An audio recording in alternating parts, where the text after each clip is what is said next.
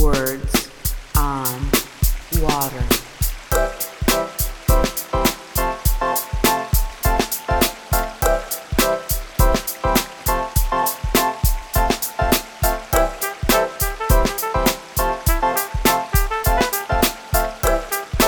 Words on Water. Good afternoon, everyone. Thanks for joining us today. I'm Walt Marlowe. I'm the Executive Director of the Water Environment Federation. And I'm glad you've been able to join us for the second of a series of business roundtables that WEF is doing to try to bring some of the latest thinking about coronavirus from leaders in our water community. And I'm very fortunate today that we have three of those leaders to join us. The first one is Keisha Powell, and Keisha has served as the Commissioner of the City of Atlanta's Department of Watershed Management for 4 years under two administrations. And she leads the largest water and wastewater utility in the state of Georgia. It's a regional utility serving 1.2 million customers a day through the motivated, skilled workforce of over 1,400 employees there.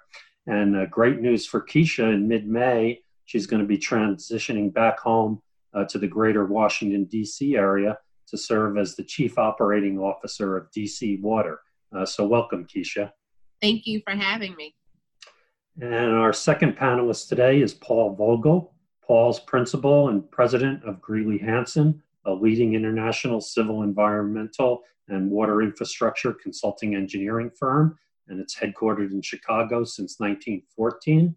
Paul brings 35 years of engineering and management experience, and he's been responsible for directing large water infrastructure projects and long-range water management programs for major cities and municipal utilities across the globe. So Paul, welcome today. Thank you for having me. And our third panelist today is Neil McAdam. Neil's the Senior Vice President at World Water Works, and in that role, he has 26 years in water and wastewater treatment, and he's held key positions in both Europe and the U.S. With U.S. Filter, Siemens Water Technologies, and Veolia, and now World Water Works for the last 10 years. So welcome, Neil. Thanks for having me, Walt. I appreciate the forum. Yeah, again, thank you for sharing your time and your expertise today. We're all under a lot of pressure with coronavirus. There's a lot of uncertainties we were chatting about beforehand. So I'm sure our viewing audience today appreciates the insight that you'll bring to the table. So let me start off. And, our first question I wanted to see, just give us a sense of how has your business been affected by coronavirus? Keisha, you want to kick us off here? Well, fortunately, the utility had updated our continuity of operations plans last summer in July. The most significant plan being for our water and wastewater treatment facilities. And we were very prepared going into the event to have with our pandemic action response and moving to alert level C and all of that. But obviously, there's been significant impacts to the way we do business. Over just under half of our employees are teleworking. And I guess it was a blessing in disguise to have a major cyber attack at the beginning of 2018, because from that, we had a lot of lessons learned and transitioned a lot of things to the cloud. Had already been in the process of doing that when the cyber attack hit. So that's really helped us to transition the workforce that needed to telework to that posture. And then our crews that are working, obviously, initially there was significant fear with the boots on the ground, especially those that were not able to physically social distance themselves. And so we had to issue more PPE masks for those employees to kind of calm those fears. And we've had to make some adjustments to our operations, but we moved to mission essential functions. and have highlighted for our teams that doesn't mean just emergency work. It means that there are some activities that we're suspending. We're suspending any activities that put our employees directly in harm's way or at that time in proximity to the public. But we've had to work through those adjustments. I think the most significant impact to us is the projected loss of revenue. We're projecting about an 11% loss in revenue. And what's very significant is we have a municipal option sales tax that supports our capital programs, specifically the consent decree required improvements that have to be made. And we've got some milestones coming up in July 2020. So we had to continue critical construction projects through this period. We had a number of critical projects that were ongoing that we did not stop. But the loss in most revenue due to the cancellation of some very large events here in the city of Atlanta will really be an impact to our capital program going forward. And I think the last significant impact was the need to restore service to customers who properties that did not have water service, either because they were in shutoff status because of water theft or significant leaks that had not been repaired. So this is giving us an opportunity to kind of step back and look at how we can assist those folks going forward to get accounts back in good standing. But we've restored service to over 500 properties and suspended shutoffs as part of our business continuity plan. And obviously the mayor issued an executive order to direct that there be no shutoffs, and we'll continue that. So lots of stuff going on there. Paul, how about you? You bring a different perspective from the consulting segment of our industry. Sure. A couple of thoughts. Our organization's always been centered around our people. And if we position them to be successful, we're a professional services organization serving the water industry solely here in the US and globally. Then they can obviously serve clients like Keisha. I'm thinking of DC Water, New York, Chicago. And then obviously the mission that those clients have in serving their communities can be accomplished. And we've really had to ramp that up given the situation. So our primary focus from the get-go, as this started, as I would say, gather steam in terms of the criticality of the COVID-19 issue, all of our people now are working virtually.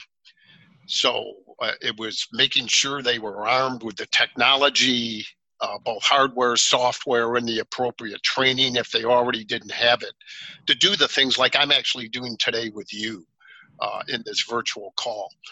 The other part of that is we've got a lot of first-line responders, just like Keisha does, and a lot of other utilities, where we have people who are involved in critical infrastructure projects that are working 24/7 to ensure those projects get constructed so people in the world have access to water. They always need it, but it's obviously much more critical right now. And in order for them to do that, they obviously need the same types of PPEs that have been described by Keisha.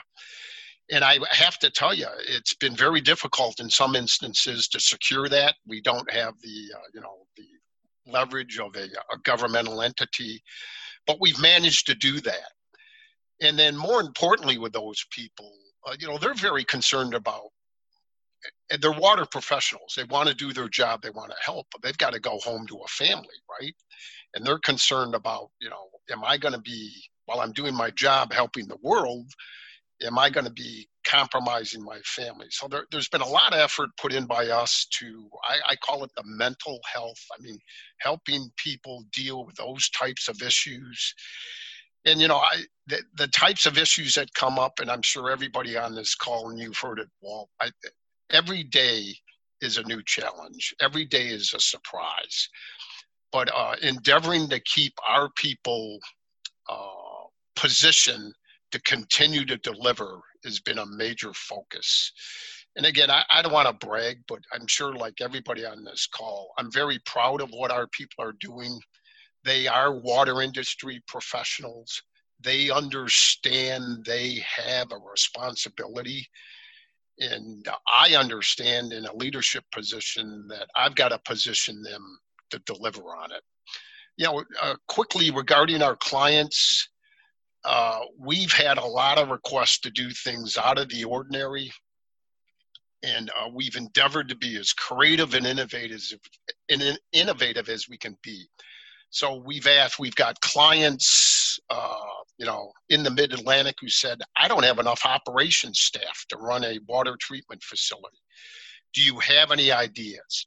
We've gotten on calls with them, brainstormed. We brought forth some of our people who actually, while they aren't certified water treatment plant operators, they've worked in the industry. They've taken on responsibilities of what I would call the people who can actually deliver those services for the utility. And we've tried to do some of the behind the scene things to allow those people to be freed up so they can deliver on the critical mission that they can do, just as an example. Another thing I would indicate is it's been a mixed bag, both geographically and contingent upon the utilities. Some have basically said, stop everything you're doing. Others have said, slow down, we got to figure things out. Others have said, hey, we got to move ahead. And so it's been a very dynamic situation. We're constantly pivoting to address those needs. And actually, I know we'll get into this later, we're trying to foreshadow what the utilities can expect in consultation with them, just like what we're doing here today, so we can have people positioned to actually get through what's going to occur in the future. And the last part of this, I would say, is actually dealing with what Keisha touched upon. Unfortunately, there are people in the world who, prior to this, didn't have access to the water that they need, and even here in the United States. And we have done our utmost in the communities where we serve to try to address the what I would call the water inequities, especially the financial constraints people have in paying their water bills, et cetera, to help people in that regard, both the utilities and others. Because again, when it's all said and done, I know this is the mission of all of us. That's why we've chosen to participate in this industry. And we're doing our utmost to make sure people have access to the water. I'll stop there. Great points. Neil, you bring another perspective as a manufacturer and solution provider, which is critical to the industry. So what do you see as some of the effects for you all right now? Well, like the two speakers before, tremendously challenging. World Water Works has 100 employees, and about 70 of them are based in Oklahoma City. Their healthcare is paramount in our thinking. As a company, we have a mantra: constant and never-ending improvement. Can I? We always felt that we were very dynamic and we were very adaptable and flexible. And this virus is taking that to another dimension. Everything that we're doing, we instituted anyone that can work from home will work from home. We didn't appreciate the challenges that would bring. Technology is one of them, but, supporting them, coaching them, people that are normally, around a coffee machine or something during the day, they get a buzz from their colleagues, a sense of purpose and unity. When they're stuck in a bedroom or an attic like Paul is, then, you know, they lose all sense of that, you know, the ability to, you know, just walk down to the guy on the next desk that is always, you know, being able to offer, you know, guidance, you know, mentorship, whatever. So, you know, that's been an education in itself. We didn't understand the impact that homeschooling would have on all the people that we've got working from home. Now we just have to accept that there are times when they're not going to be available to you because they're looking after the children. And it's been beautiful, like, you know, Keisha was talking about with the cakes and things like that. We too are getting daily lashings of, you know, what the kids are teaching mum and dad. But, you know, one of the funniest things is telling people that are not used to working from home when it is appropriate to have the Zoom video switched on, you know, because some of them don't prepare as well as we have today. You know, they have different clothes on, sometimes not many clothes, you know, so that's been a really funny upside to all of this. But, you know, from a production point of view, you know, we have our production is in some regards like a car manufacturing facility. We have teams of 4 that follow the production through, you know, each phase. And of course, they work in relatively close proximity. They now have masks on top of all the other safety equipment that they wear. And then, you know, the protocols that we have for them at the end of a shift, sanitizing at the beginning of the shift, their temperatures have been taken. So we don't have an environmental health and safety department as such. We have a safety officer, we have an HR director, and so many of the protocols that we're putting in place, we're getting, you know, assistance from some of the customers we have. They're guiding us on what they're doing at their facilities and allowing us to mimic them. And then sometimes our manufacturing is so unique that we have to develop the protocols ourselves. So, you know, basically, I did have some bullets, and excuse me for, you know, altering my iPad here. But, you know, the manufacturing facility has adapted these. They're working great with them. We're limiting suppliers visiting us. Customers would come in to see how their equipment's progressing. That's all stopped. We're relying heavily on, you know, Zoom to do so much. From a sales perspective, it's completely transformed how we do business. We're doing much more online. We would attend multiple WEF conferences. Now we're organizing our own seminars and approaching, you know, consultants alike to see if we can, you know, encourage them to join in our seminar to look at technologies that we have. But, you know, every day internally, externally, we're having to show flexibility, understanding, empathy, and having to repeat it consistently. So that's the manufacturing challenge that we're seeing. Wow. Excellent insight. I mean, all 3 of you touched on the unique human challenges that we're all going through this period. And you know, you all hit on kind of some of the immediate response things, but I'd like to see, you know, as you plan for business over the next 6 to 12 months, you know, what kind of specific actions do you see your organization having to take? Paul, I'll give you the first word this time. Okay, thank you.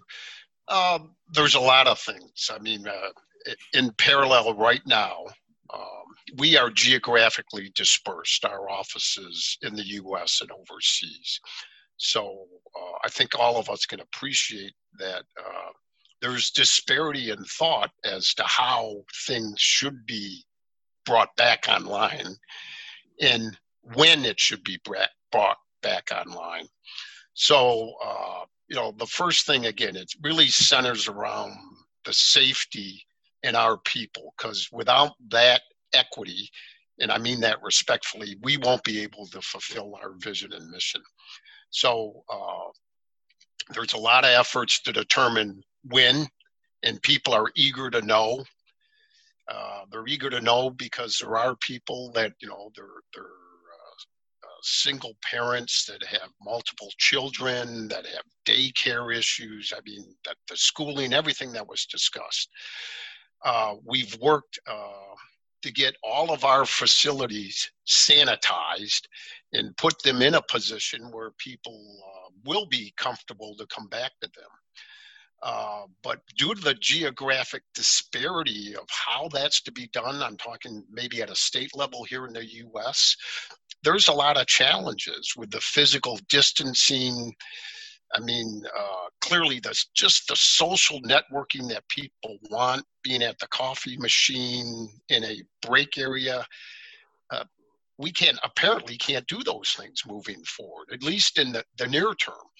And so trying to figure out how we even arrange our space will probably go to multiple shifts. I'm speculating here where certain days people will be in critical and in others. So there's a lot of thought going into that, and it hasn't been figured out. And I will tell you, there's, I wouldn't call it pressure from our people, but people are eager to know so they can figure out their own personal lives. You know, I'll touch on another thing. It is the financial aspect. I mean, we're in a market that is predominantly in the public sector. We have great appreciation for the challenges our clients have, but we're trying to make sure our financial house is completely in order so we're able to fulfill all our commitments. And, there's a lot of volatility out there. I'm not telling anybody on this call something they don't understand. So we're constantly paying attention to that. And I think the bigger thing is a little bit of a pivot, in the next 6 to 12 months. And I personally believe this, and people at Greeley and Hansen believe it. I mean, the crisis in front of us is what I would call a crisis that revolves around sanitation.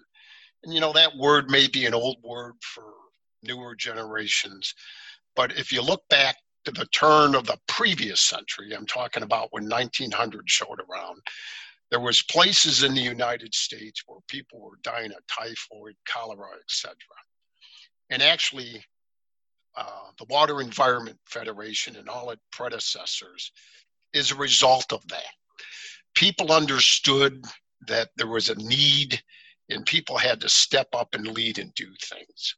And so what we've been doing is working with our people and our clients to make sure, again, we all understand collectively that is our mission. I also recognize, and I'm listening to Keisha, and the same thing's happening everywhere, big drops in revenue.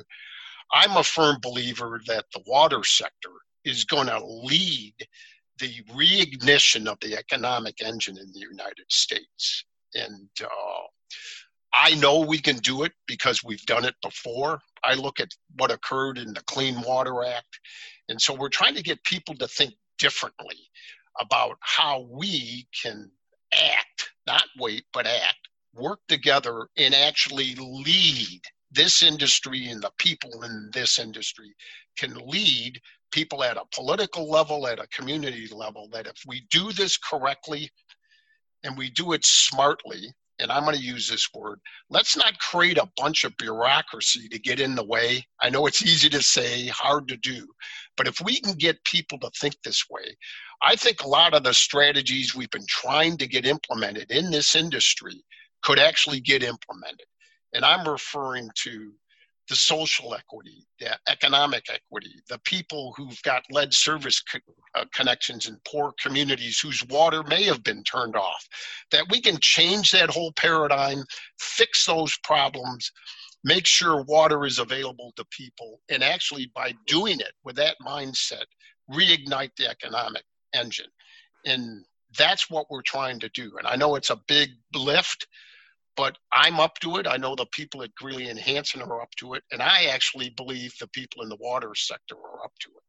So I'll stop there. Great topics. Maybe that's a good transition over to Keisha's thoughts on the next 6 to 12 months activities.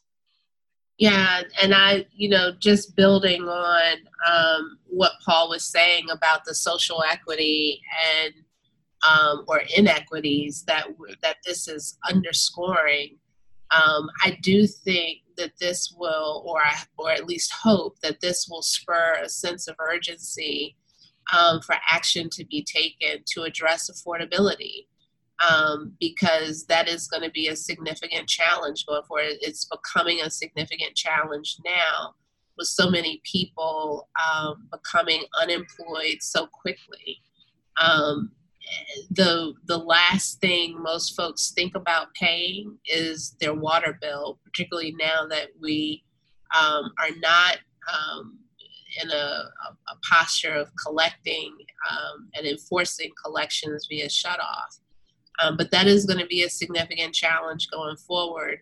And so while we in the city of Atlanta were looking at our Care and Conserve customer assistance program already, we're now looking at how do we make sure that more people can take access of that type of program and get the assistance that they need. So that work, and I've talked to many of my colleagues, and everybody is looking to do the same thing. So I think this is really underscored a significant issue in Atlanta and other cities that just shows that everyone has not had the access to safe, clean drinking water that should have. But, you know, for us, in terms of the next 6 to 12 months, or for the city of Atlanta, in terms of the next 6 to 12 months, there's definitely some things that we've already started to contemplate, given the impacts to revenues, given we likely will not see those large events that we've seen in past years that contribute to the most sales tax. A financially constrained utility already because of the 2 consent decrees we've had, having to make a significant cut to next year's budget, and we're projecting that this is going to go beyond next fiscal year. We're having to think about how we continue to move forward with required capital improvements under our consent decree program. So we've started looking at restacking our capital program and reprioritizing work that we had started to really look at integrating our Clean Water Atlanta program, which is for the consent decrees, with watershed protection work, which largely is our green infrastructure work, was showing that we could reduce that capital program by 30%. So I expect that we'll move forward, definitely utilizing more green infrastructure, and have more urgency about implementing those types of projects. Obviously, that will come with the concern of making sure we have the land available to implement those types of projects. We've already started non-invasive health screening at our facilities. But when you talk about operations going forward, what we know and what we've seen so far is that we've had folks to test positive for COVID-19 that exhibited no symptoms. And so even doing the non-invasive health screening, we know that we're going to have to move forward with a higher level of protection in the workplace where we do have staff, and it's likely we'll go an extended period of time having folks continue to telework. And so all of the challenges that Neil talked about with having folks teleworking, we're going to have to continue to help employees manage those challenges. But we've got to, thinking through how the utility will function going forward, and at what point city buildings reopen, and we're working in large part with the administration to really look at this. We know that we have to have a plan in place, and that's going to require us having the sanitation supplies, the PPE on hand to make sure that folks' health and safety remain our top priority. And I don't believe at this point where that's something that we can do. So that planning will start taking place. I think it'll be a while out before we get back to a position where we're actually occupying our headquarters building and making changes, continuing to make changes in our operation to facilitate health and safety. So Neil, what, I'm sure some of your actions at your company are very similar to this, but what other aspects do you see over the next 6 to 12 months? I'll give you the positives and then I'll talk about the concerns. Q1, Q2 order book has been very generous to us. So we have started the year fabulously well. We've got a strong backlog of projects from 2019, and we've got very good cash flow and liquidity for the moment. We also probably epitomize the small businesses that the government was saying could apply for loans and potentially they'll be forgiven. So, as a critical supplier, we applied for a loan. And I have to tell you, every time you switch on the TV, you hear about money not being available or people not being able to get it. I think we applied on the Thursday and the money was issued the following Wednesday. But the bank that was doing all the handling of that is our bank anyway. So we were known to them. But that has been a wonderful addition for us. And then when we start looking at our business in general, we work typically 70% industrially, 30% municipally. So as we look at Q3 and 4, we've got a reasonable industrial pipeline that we believe are going to close. And in Q4 specifically, we've got some municipal projects that we have been working on for 3 years that are expected to be awarded. And our hope is that stays on course and isn't deferred. Food and beverage is principally our biggest industrial market. The government has mandated that a lot of these food manufacturing facilities are going to stay open. We work with lots of them. So, much as oil and gas is a piece of business that we do that's in decline for the moment, food and beverage we see is going to be the mainstay of our industrial business, and that should cover all our operational overhead. The concerns, we've got to execute on these projects, and some of our partners are not being able to travel to site. Their health, they've had COVID-19 people contract the virus, so their crews are depleted. So that is going to be an impact if we can't finish out these projects, to schedule. We're worried about the economy being slow to reopen. People are talking about the virus coming back more aggressively in the fall, aligned with the flu. We're worried about that. For the capital projects, a lot of people will say cash is king. So we are worried that on the industrial side, a lot of companies might do the improvements that they were planning and just hold on to their cash. And on the municipal side, we actually want to see the government do an infrastructure stimulus package, because we believe that there's too many utilities don't have the money to begin with. Keisha talked about the revenue losses that they're going to see. So without that stimulus package, they might have to fall back on, the private-public approach, the 3P. But that is a huge concern for us for, moving into 2021. Well, Neil, you hit on a couple of interesting points too, especially around finance. And I know Keisha and Paul also hit on items that touch on supply chain. So, Neil, what steps or strategies are you all taking to ensure that pipeline of resources, whether it is materials or financing, is it available to meet your needs right now? Well, I think we have every manufacturer strives for a razors and razor blade model. Every time we manufacture something that we felt had failed prematurely, we would engineer the problem away. So we really don't have a decent, spares service business.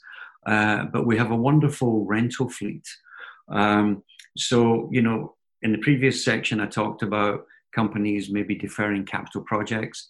We have a rental fleet that will be able to push into that sector, that they can work off of their OPEX budgets. The manufacturing question that you asked, we basically are an American manufacturer, and we took the decision early on to use as many American suppliers as possible. So, we have certain raw materials that we use in tremendous volumes, and we're already working with our key suppliers there and aligning some backup suppliers. Everywhere we've identified a critical component, we're making sure that we have a second source of that in the US. So a lot of what we do, we were lucky because it was already our intention of having American supply. So as long as the suppliers stay healthy and avoid the viruses touching their manufacturing, we've got a good feeling that we're going to be okay in terms of the raw materials, in our supply chain. In terms of projects, industrial pays all our bills. So as long as we can maintain a level of industrial capital projects and we can make sure that our rental fleet is, adequately, utilized, then we think we're going to be okay in the short term. Again, a stimulus package would be amazing, and I think that that would take care of all our concerns for 2021. Paul, how about your organization's supply chain? On a tactical level within the organization, I think there's been a lot of discovery by us on a lot of fronts about where there's opportunities to improve. But let me touch upon this. We have very sophisticated clients like DC Water, the City of New York, the City of Chicago, who are very well organized. And the exchange of information between us and them is all done electronically, including invoices and payment for our invoices or task order services. Then there's a lot of our clients, by virtue of their size, who don't have that level of sophistication. And I'm not being disrespectful to them. They can't afford it because of their budgets. What we discovered very quickly in this crisis is we needed to help them with that. So we've provided them the platforms. We've provided some training. We've had to shift the way in which we conduct our securing, invoicing, and receivement of payment for our services to accommodate and help them. And I think some of them actually have said, hey, you know what? Now that we've seen it this way, this is actually helping us do things better. The other thing, since the stimulus has been mentioned, and listening to Keisha, her capital programs, how she's trying to address the revenue loss. What we're endeavoring to do is, I believe that this money will come from the federal government. I mean, I've heard numbers of 40 billion, whatever the number is, there's something there. It's how we can quickly get that money to trickle all the way down into the hands of those who need it most. And I'm not talking about my organization.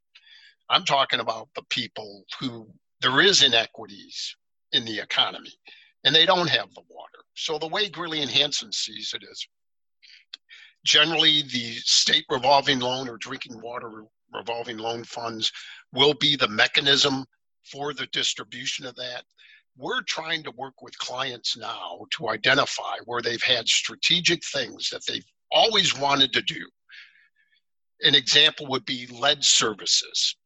And so how can you position yourself with the state agency, which is going to manage the disbursement of these funds, so you are in position to receive some of this money to get some things accomplished? And ready, not in a year, I mean moving very quickly so we can start doing it and putting people back to work. And more importantly, putting people to work who maybe never had an opportunity to work, such that the money trickles down into the communities where people need it most. And we're working on that every day. And again, it's not easy. There's a lot of, I think, things that are in place. But I think about a decade ago when there was the Recovery Act for a different purpose, not of the magnitude that exists now. And I remember people saying to me personally, Paul, you'll never get that done in 30 days. And I go, it's got to get done in 30 days. So we got to figure out a different way how to do it. And we can't let human-made inhibitions, I call it bureaucracy, to get in the way of what's got to get done. There's people counting on us. And so I think when people think that way and collaborate, and I'm talking about utilities, the regulatory agencies, the SRF funding, people at the congressional level, people in the communities, we've got a lot of smart people, not only in this industry, but in the country. And when they do that, we come up with ways to make it happen. So that's what we're endeavoring to do, to not only fulfill our promise, but really get us back to where we should be and maybe should have been before and beyond. Well, that's, interesting, Paul. Certainly we do have an industry of can-do people. Keisha, your staff right now are getting it done every day. They're really on the tip of the sword out there as essential workers. How's the supply chain, impacting what you do? When we, on March 11th, when the pandemic was declared, I think my biggest concern and thought was, the workers, the boots on the ground that are the most vulnerable in many ways. In the water sector, for years, we've talked about this silver tsunami and the retirement eligibility rate that all of us as utilities have in the water sector. Our retirement eligibility rate has been about 50% for the next 5 years. There are a number of individuals that among our frontline workers that are older and that have underlying health conditions. And so the scariest and most frustrating thing was having supply chain interruptions and getting PPE, specifically masks, because we knew early on that realistically, our crews could not socially distance themselves to get their work done. When you are talking about individuals that are in a trench trying to work safely to restore service, fix a sewer, or whatever the case may be, and even crews riding to a job in a crew truck together, they didn't want to breathe on one another. And so this is just it was very frustrating and scary for them. So we started issuing masks to everyone before the CDC's guidelines changed. So our burn rate increased. And it's been very difficult. Supplies that we ordered months ago still have not come in.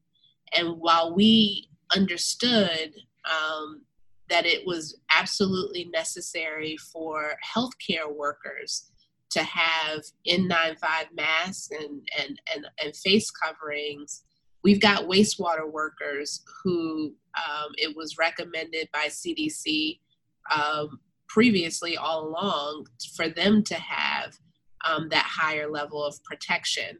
And so we had some discussions very early on.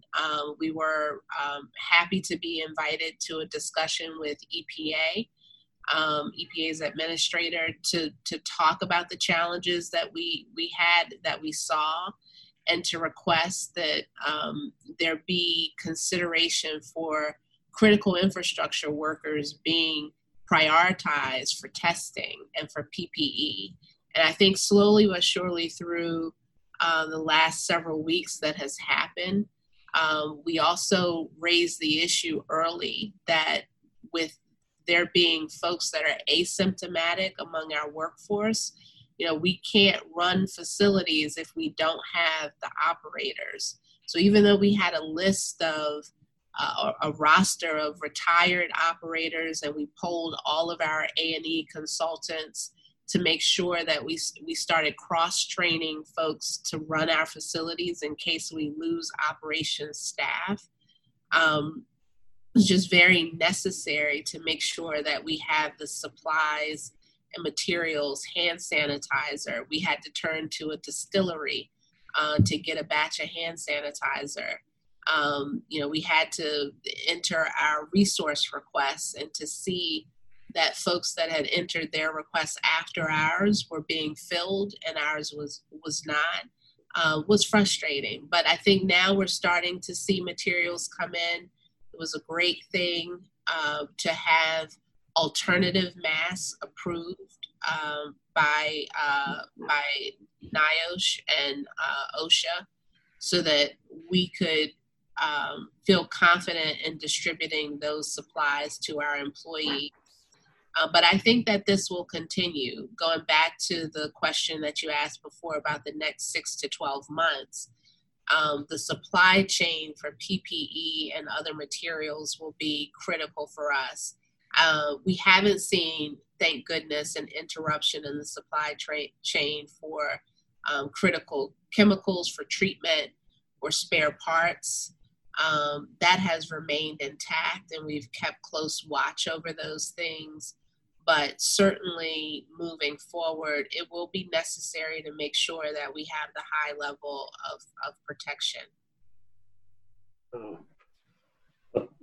Thanks to all of you. This has been a wealth of information, and I hope our viewers today are getting as much value out of it as I feel I'm getting. A kind of wrap up today. I'll give each of you a quick minute for any final thoughts or the contributions you see your organization providing over the next couple of months as we work our way through this. Neil? Well, change. Everything's about change today. And, people don't like change. And I'm trying to encourage all of them within our company, to adapt and embrace it positively and timely. We're trying to stay close to our customers, our partners, and our suppliers. And we're trying to listen to what they're telling us. We're asking hard questions of ourselves and others. We're trying to trust our instincts. And, when I was at high school, there was a poem. I'm Scottish, so I say poem. I don't say poem. It's like herbs. It's a herb. But what it does say, it says, if you can keep your head while all others around you are losing theirs. And I keep trying to drive that to all of my colleagues and my team. So that's basically my closeout statement. Yeah. Paul, last thoughts from you? It's I don't have a great poem to quote, but I sincerely completely believe in the philosophy that Neil just set forth. I would say it this way. There's a lot of challenges. Irregardless of what it is, it's going to be the courageous leadership and management of people. And I believe people in the water industry that are going to help propel us out of this crisis. And I will tell you what personally encourages me every day, because I'm one of those silver guys that Keisha was talking about. The reality is I have watched so many less experienced people in our organizations and in other organizations, when they've been empowered in this crisis to do things they've never done before, they've actually stepped up and led. And that provides me with tremendous inspiration and faith that we'll get it solved and the world will propel forward. Those are my thoughts. Keisha, your last thoughts? Every morning at 10 a.m., we have an ops call for our operations across the department, including folks leaders that are whose teams are teleworking and those that are serving as frontline staff. And I've asked folks to meditate on a few things, namely Psalm 91. And I know that we will get through this. And the reason why is not just because we prepared, but because we're resilient. And I think what this is showing us is that resilience for the urban water sector, or just the water sector in general, is more than just being prepared for more rain. We have to think about how we come through cyber attacks, how we will work through a pandemic response, and be better on the other side of this. And I think what this has showed us is that we can still, in some ways, achieve higher levels of productivity and be creative and thoughtful about how we serve, but that the most important piece is that we continue to serve. And if there hasn't been anything else that has given our teams a shot in the arm in terms of feeling a level of importance when so much has been out of sight and out of mind that we do, it has been this event, because we've been able to tell folks that the services that we provide, the critical service of providing safe, clean drinking water every day, is now the highlight of many people's day. When people are very, very cognizant of where the water is coming from and that the water is there for 20 seconds at a time, that is a great thing. And so I think on the other side of this, we will, I'm hoping as a sector, leverage these opportunities to really highlight the importance of the water sector, the work we do, and the people that are doing the work. Excellent closing message. This is an amazing profession with passionate, dedicated, and extremely competent people. And I'm lucky to have the three of you, who all embody those kind of features in our industry, and to have you part of the WEF community. So again, thank you for your time today, and look forward to seeing the three of you at future events as we all are able to get back together again over the next 6 to 12 months or beyond that. So again, thank you. I'm very glad to have you here today. I hope our viewers today have enjoyed this session, and look for others in this series of talking with water sector leaders on the WEF.org website as we go forward through this crisis. So thanks for your time today.